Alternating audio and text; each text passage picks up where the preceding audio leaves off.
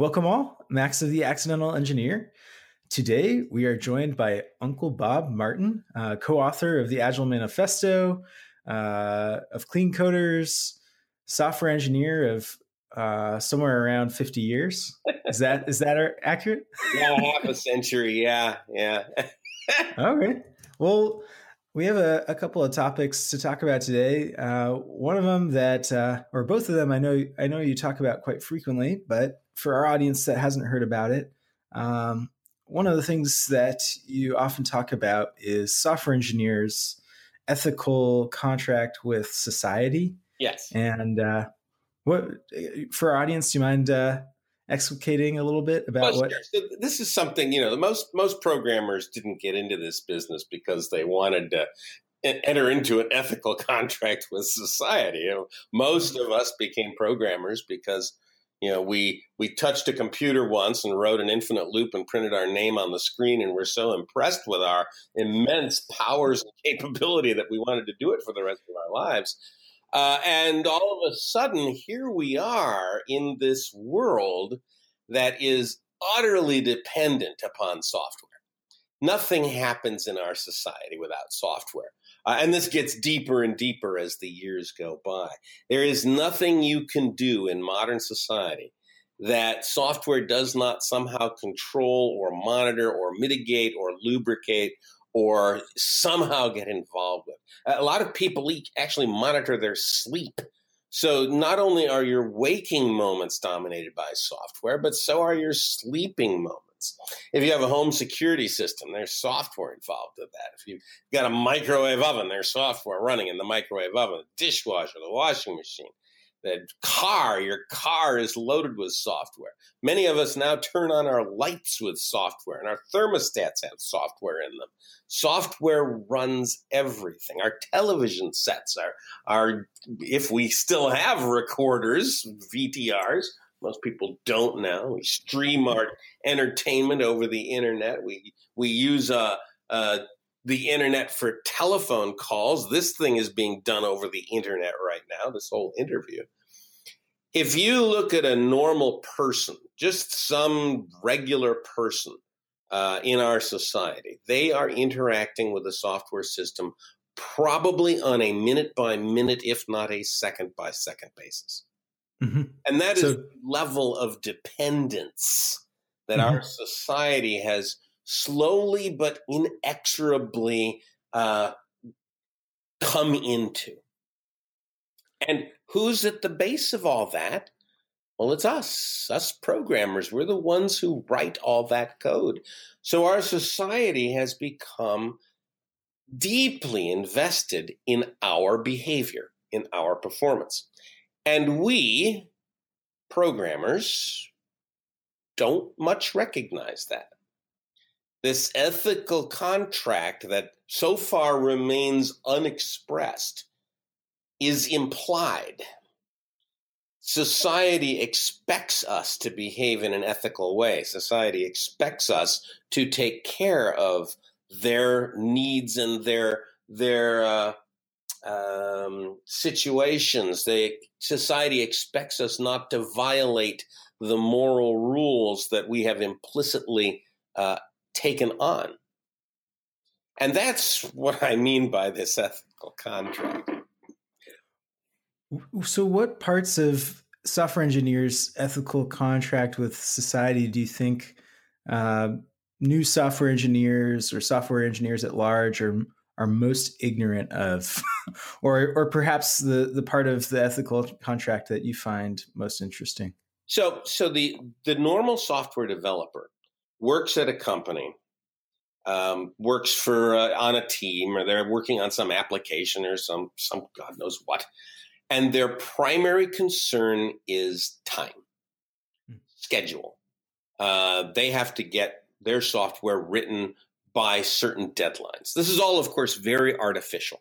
None of those deadlines actually matter unless, of course, you're writing, tax software and you've got to get it out by April. Well, whenever the IRS website actually comes online. But okay, you've got to get it out by the tax deadline. If there are laws involved, then deadlines really have meanings. But most of the time, deadlines are completely artificial and are created for the purpose of pressuring software developers to go fast. And software developers accept this. They accept the idea that speed is of the essence, that they must write their code fast, and that because of that, the ethical issues that you and I have been talking about take second place to schedule. If I can ship with a tolerable expectation that things aren't going to blow up horribly, I'm probably going to ship so that I can meet my schedule. Makes sense. Now, take a look at some of the fiascos that have occurred because of this mindset. And the one that springs to mind immediately is healthcare.gov. No matter how you feel about the politics of the issue of Obamacare, that was a law that was passed by the Congress of the United States, signed into law by the President of the United States, and that law stated that a software system would be up and running by a specific date, October something 2013. Mm-hmm. And it wasn't. But they turned it on. And there had to be people in there. There had to be software developers on the teams of the people who wrote that code going, they really shouldn't turn this on. It's really not ready. But they're going to turn it on. How many developers were hiding under their desks that day, waiting for what they knew was going to be a horrid explosion? And of course, it was a horrid explosion. It was an utter disaster. And it almost derailed the law.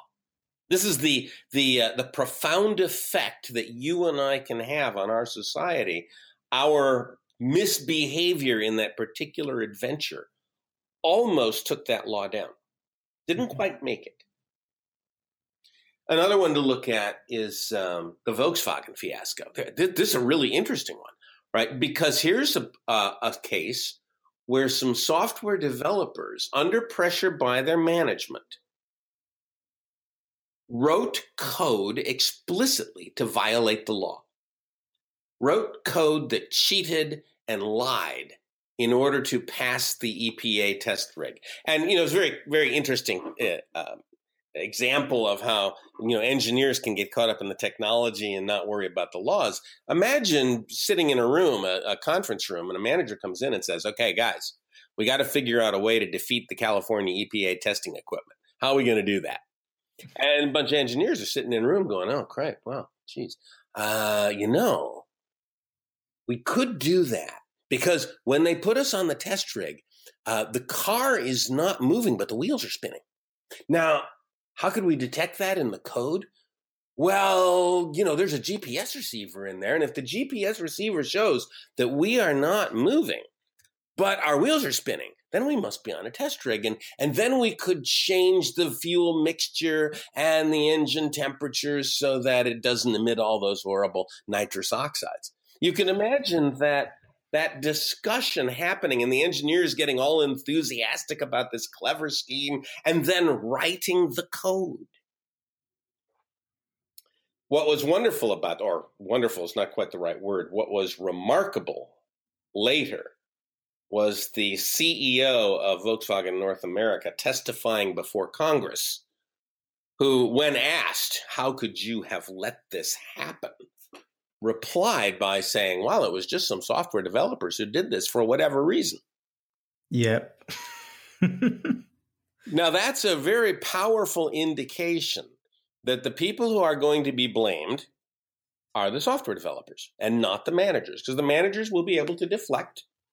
How could they possibly have known? They don't write code. They can't read the code. We're just the innocent managers, the innocent executives. It was the evil software developers who did this for whatever reason.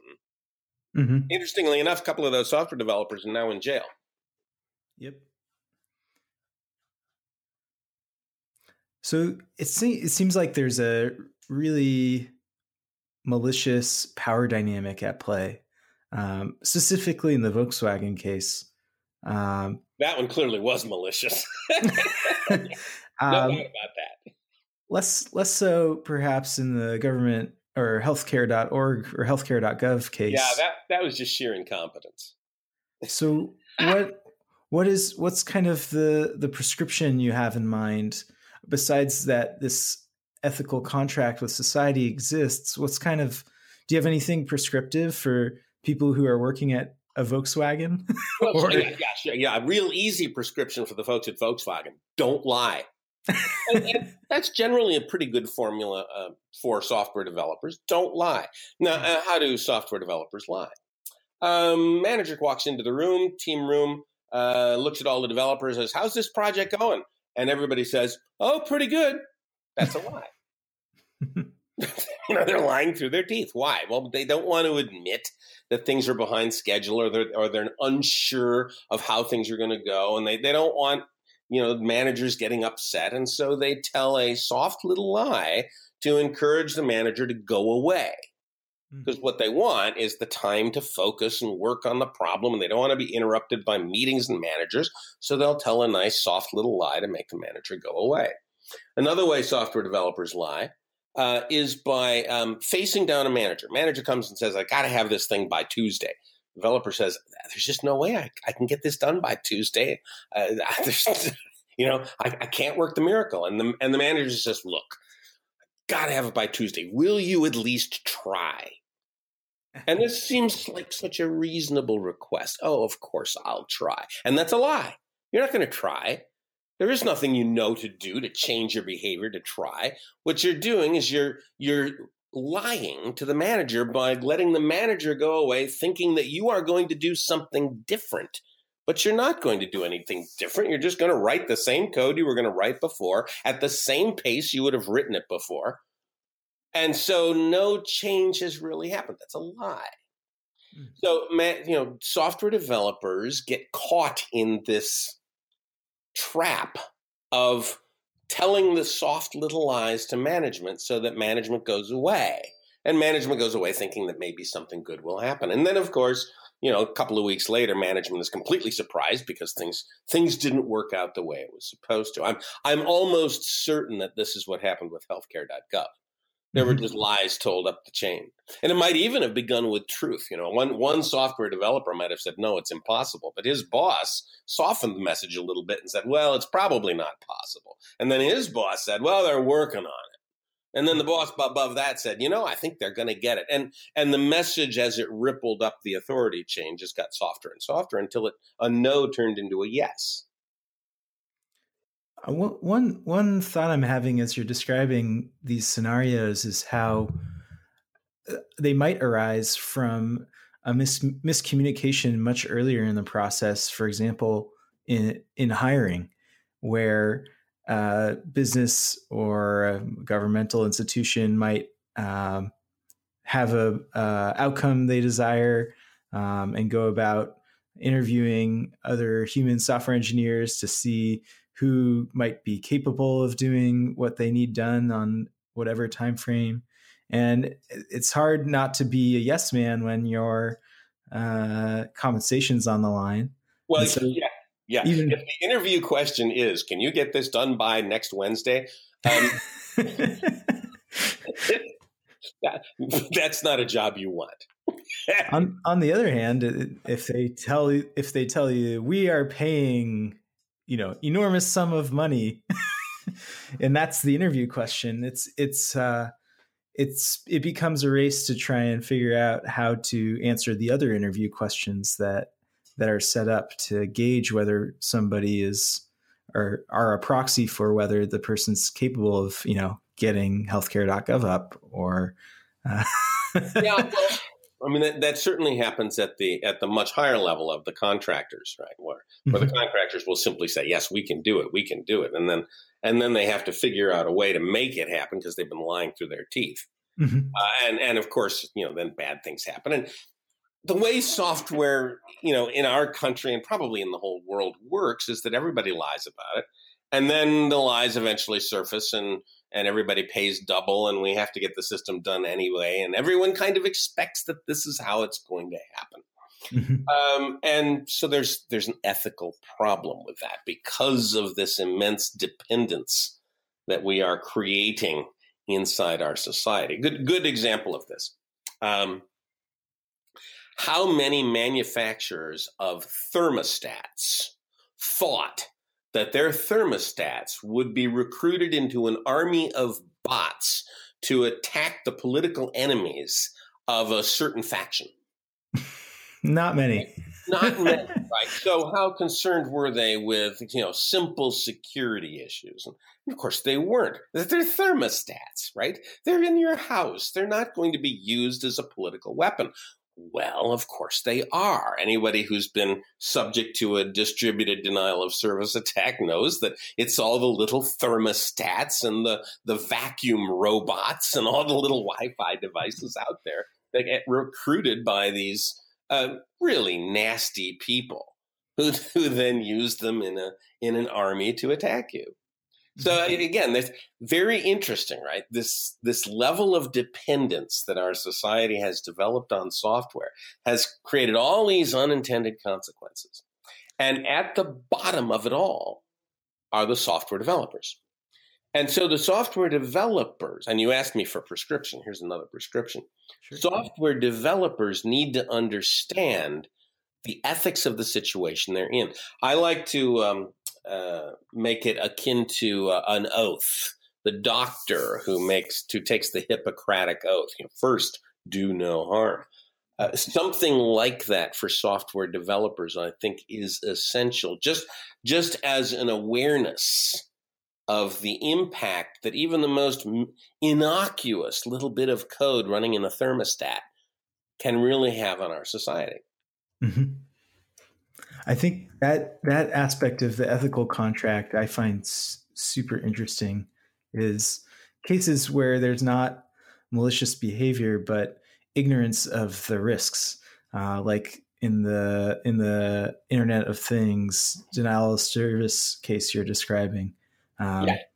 I think the ignorance part is really interesting because there are, I don't know, at this point there's tens of millions of software engineers on planet Earth, probably Yeah, more. the number is probably in the tens to hundreds of millions. It's an incredible amount of people, and I think the cases where people who are new to the field are coming in and aren't familiar with the risks, like you're describing security risks, aren't familiar with how long it takes to build things. We were talking before recording about a couple other instances of risks in software building. One was the IRS outage from Monday this week. Filing was Tuesday. I'm sure no one. They should pay us for those days. Yeah, no, pay its interest. Fine on the government. Yeah. Oh, definitely. We could write that into the code. Yeah. based on some of the congressional grilling that Mark Zuckerberg faced last week, I'm not sure if they'd be familiar with how that might be structured in law.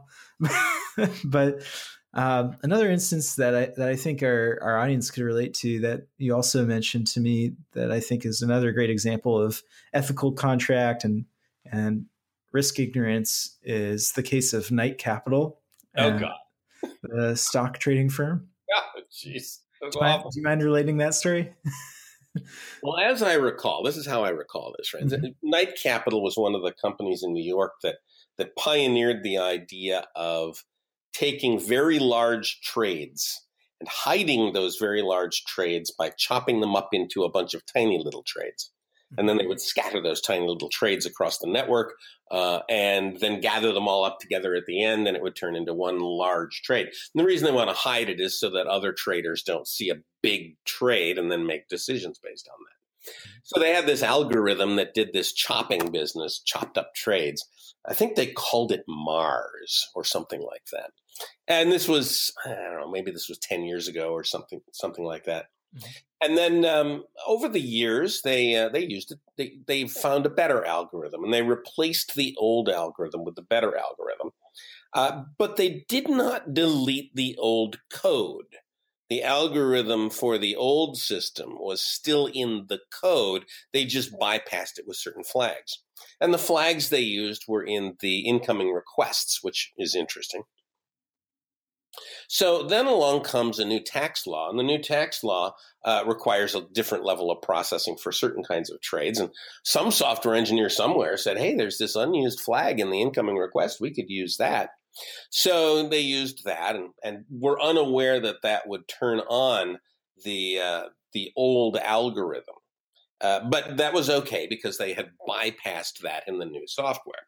So nothing bad should have happened. And they loaded it up on a server, and the server seemed to work just fine. And so they loaded it up on all the rest of the servers. And this is sometime late at night, right? And it looked like it was working just fine, but they forgot one server. They just left one server with the old code in it. And so as they turned the whole system live, these transactions start coming in with this funny tax code in it. It triggers the old algorithm in one server. And all of a sudden, this one server starts chopping up trades. And one thing they forgot was that the back end that gathered everything back together hadn't been turned on. So the system went into an infinite loop, making all these little trades. And they were enormous. It had a huge effect. The SEC called them up right away and said, hey, guys, you're making tons and tons of little trades. Are you sure you want to do that? And the software developers panicked and said, oh, crap, man, something's wrong with our code. And so they put all the old code back in all the old servers and multiplied the problem by an immense amount. And in effect, they made, I think it was $1.3 billion in bad trades in 45 minutes, which they had to undo. And in the undoing, they lost $450 million. Mm-hmm. And, that's like in 45 minutes. That's $10 million a minute. And this all happened while the CEO was asleep. He had broken his leg or something like that recently and was out for the count and woke up the next morning and he didn't have a company anymore. The vultures had came in and bought it out from underneath him. That's just a sad little story of a few software developers who made a couple of rather innocent mistakes and cost the company $450 million, cost the company its existence. Mm-hmm. I think they still exist, but they're under different management. Mm-hmm. That story in particular is incredible to me. I worked in finance. I may have told you exactly wrong. No. I think you covered. By this time, it's an urban legend. No, I think it blow for blow. I think that's a pretty accurate breakdown of the events that happened. I find that story so interesting because I had a day when I worked in finance quite like it, where there was a piece of software we used to track our profits or losses over the course of a day. It was I remember it was there was a button that you had to press at the beginning of every day to reset, and there wasn't a way apparently to automate resetting. No, there's no way. No way we can automatically reset. You have to push the button every 188 minutes. And I came in one day and I forgot to press the button, and I spent the whole day trading. And then at the end of the day, somebody came up to me worriedly and did you push the button? And they didn't even know what the problem was. They didn't know it was the button. I thought I had just made something like 85,000 euros in one day, which is at the time something like over $100,000. I was pretty ecstatic. That was a great deal more than I was making per year at the time. And somebody had to come over and correct me. Oh, looks like you actually need to press the button. And when we pressed the button, turns out I'd lost 120,000 euros, which at the time was something like 150K, which was over double my salary at the time. So I had a health scare at that point. That was before I got into software and before I realized how insane it was that that my peers, my coworkers, the software engineers would tell me that it's not possible to automate resetting on a daily basis. No, there's no way. You have to push the button.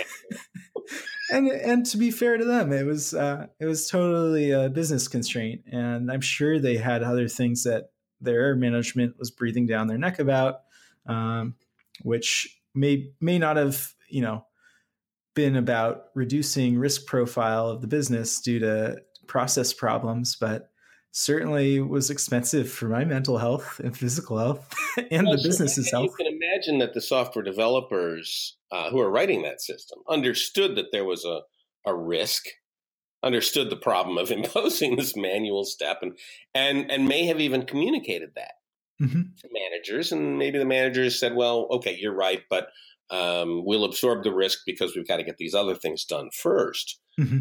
That reminds me of the Internet of Things issue that we were just talking about. The how many software developers in those companies understood that there were security holes and that those security holes could be misused, and then communicated that to their managers, and the managers said, well, we're not going to worry about that right now.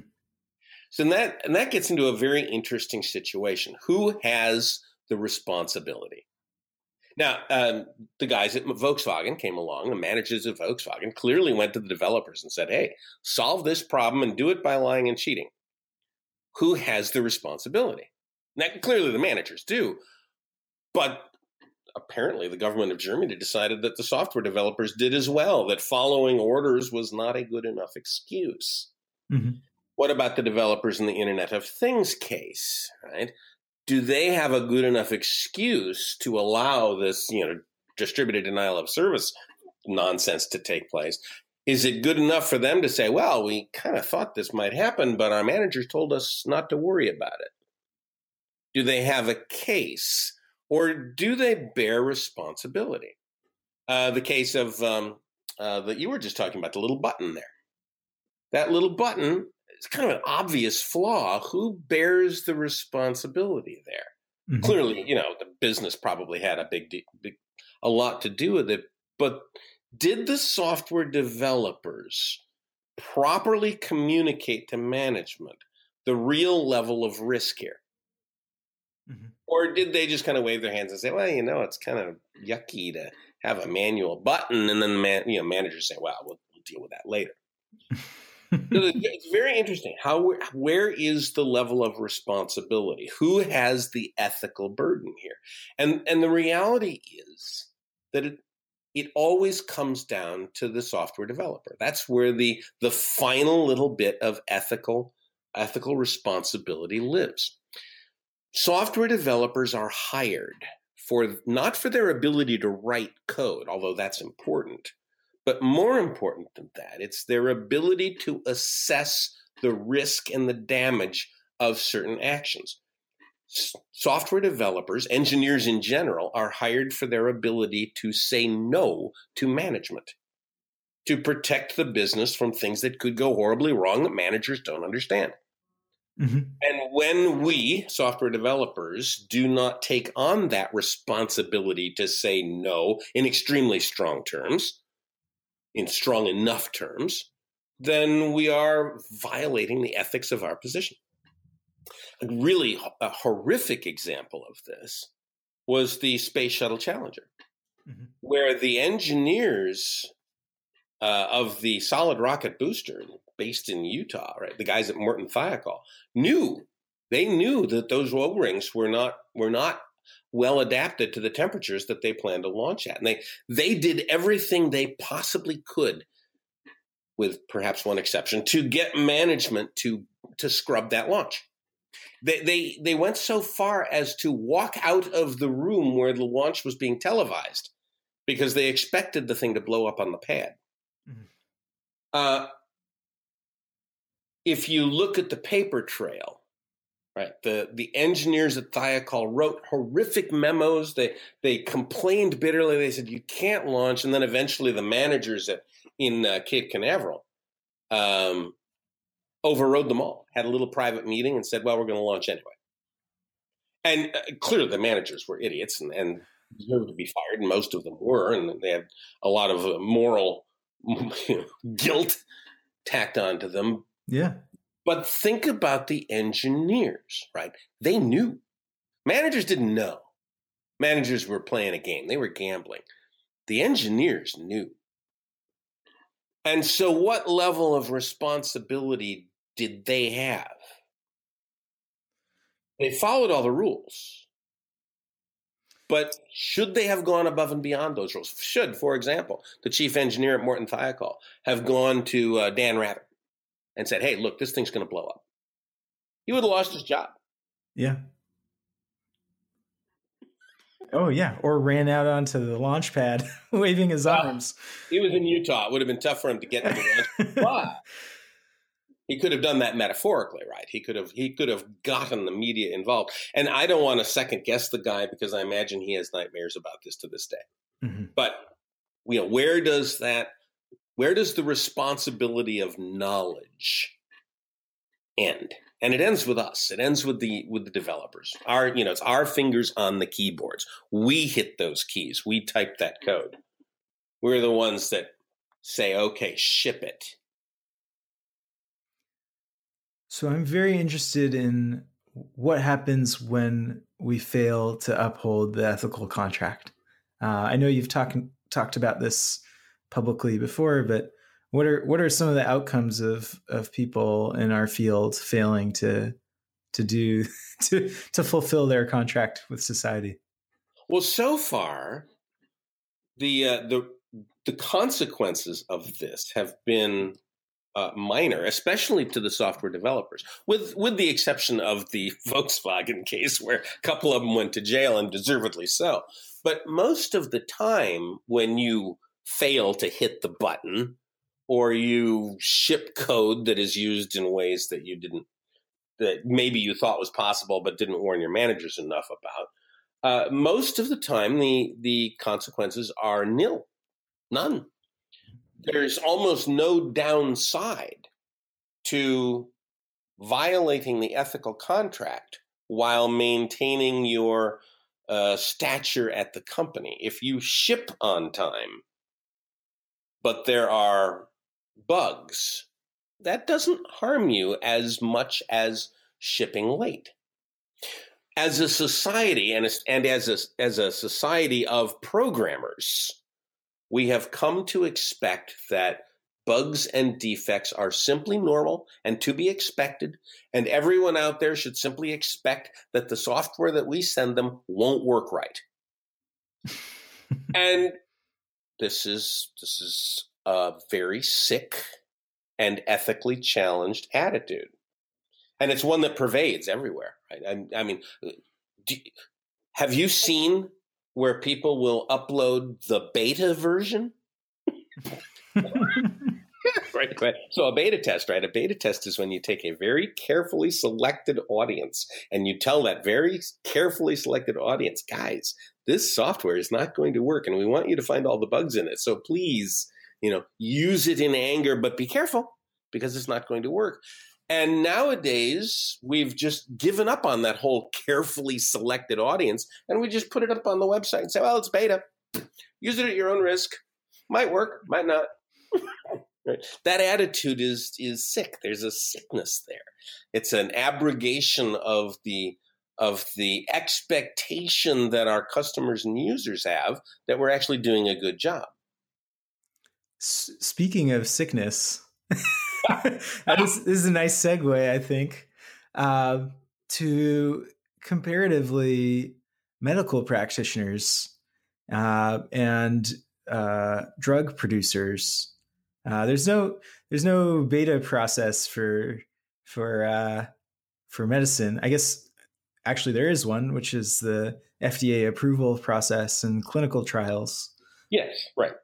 Something that I think we can draw a parallel about with medical practitioners who very directly deal with people's health and are tightly regulated is that in order to be a practicing medical practitioner and be able to practice specific procedures, you need a license accredited by a specific designated organization, whether that's the AMA or the Nursing Association, on a state-by-state basis in the United States.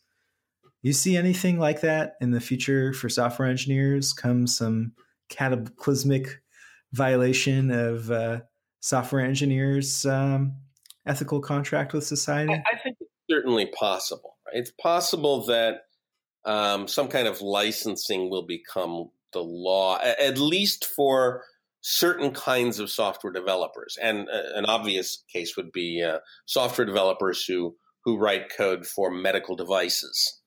You might expect in the future to see some kind of government licensing of those kinds of developers, or developers who work with avionics or aircraft control software, or developers that work in the software that controls automobiles or elevators or microwave ovens or dishwashers or telephones or anything that might upset the social order, which is really just about all software ever, with the possible exception of video games, although I wouldn't be surprised about that either. Mm-hmm. It seems to me that some kind of licensing is eventually inevitable. What my hope is that the software community will undertake that goal themselves and not force government into the position of doing it themselves, because the government will do a terrible job of it. This is what doctors did, right? Doctors actually managed themselves. Mm-hmm. They created their own rules and they enforced their own rules. They created their own kind of governing body. Lawyers did the same thing. And then government came along later and said, hey, we got to regulate you guys. And doctors said, well, here we've got this whole superstructure already built. We do it ourselves. And government said, oh, that's great. We'll just use that.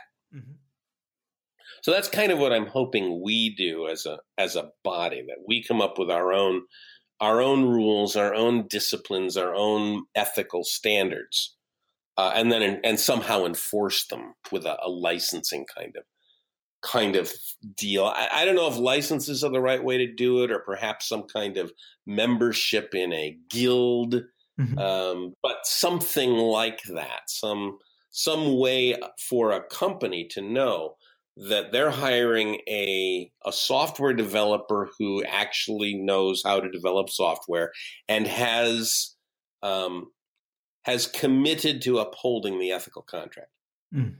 So one thought I'm having as you're describing this, and that might be a difference between the medical, legal, and software engineering fields, is that in medical and legal, to receive a physical procedure, you need to be, or to take a pill, you need to be physically near your doctor or near the regulated, pharmacist that can give you whatever medicine you want to take. And same thing in law is to utilize a lawyer's services. You in court, at least, or in depositions, you need to be physically at an American courthouse if you're in America.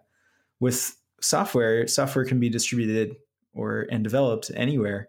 So I'd imagine it's just a harder problem, perhaps, to coordinate licensing for our profession internationally or cross borders. I mean, there's still... Yeah, you think? I mean, it happens every day that people collaborate cross borders and internationally, but to create regulations that are cross-border and international is perhaps a much more difficult task than regulating medicine and law as a profession. Yeah, I think that's probably true, and I really don't have the answer to that. Would it be a consumer-regulated thing where a software product that was developed by licensed developers got a particular kind of stamp on it, and then the consumers could look at it and say, well, I want those and not those other ones that don't have that stamp? I don't know. It's interesting to me, though, that the dependence that our society has on software convinces me that eventually society will demand some kind of control over the quality of that software, which at the moment is abysmal. Mm-hmm. In lieu of there being licenses that software engineers can get, I mean, there are many, but none of them have much force. There are walled garden software platforms like Apple App Store, um, certain browser applications that require QA process. This isn't imposed by society, but rather by companies like Apple, where in order for your software to appear on their platform, you need to pass some uh, some Pretty manual QA. rigorous. Yeah. Mm-hmm. Um, I wonder if there's other walled gardens that where the cost benefit lies for a platform to impose these kinds of maybe manual or automated, you know, uh, quality analysis steps. That's actually a very interesting observation, and it's one that I hadn't thought of before. That maybe the mechanism of this, quote, licensure, unquote, is really at the level of the platform, like the Apple App Store, where if you're looking for software to use, you go to a well-trusted source that investigates that software very thoroughly before they try to sell it to you. Mm-hmm. Maybe that kind of thing is going to expand. I've always looked at the App Store as an inconvenience. Mm-hmm. Because of the rigorous controls that they certainly do adopt. I hadn't thought of it as the mechanism of regulation, so that's interesting, and thank you for that. Oh, absolutely. It also makes me wonder. That's a pretty expensive cost to pay for the platform, especially since my impression is they actually do manual testing of your app when you submit it to Apple. They have a warehouse of contractors, I would guess, that have your app installed on their test phone and they click through. So it's a pretty expensive service to offer to both developers of the platform and to end users of App Store apps. So which costs, of course, is prohibitive. One other thing that I find really interesting about walled gardens like the Apple App Store that you and I have talked a little bit about is in the event that software engineers fail to uphold the ethical contract, you get the government imposing that you must use specific programming languages. And you see that not just from the government, but also from closed garden software development platforms like the Apple App Store, where they require you to use Objective-C or Swift. Yes. Mm-hmm. So I'm wondering if there's a parallel there as well, where failure to uphold the ethical contract leads to the walled gardens telling you must use programming language X and you aren't allowed to use Lisp.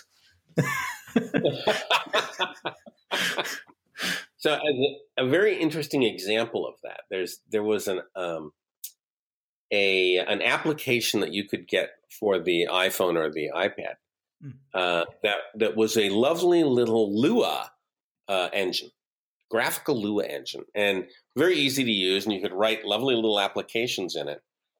And Apple got very concerned about this because it made it possible to write applications that would execute on an iOS device that were neither sold through the App Store nor written in Objective-C or Swift. Mm-hmm.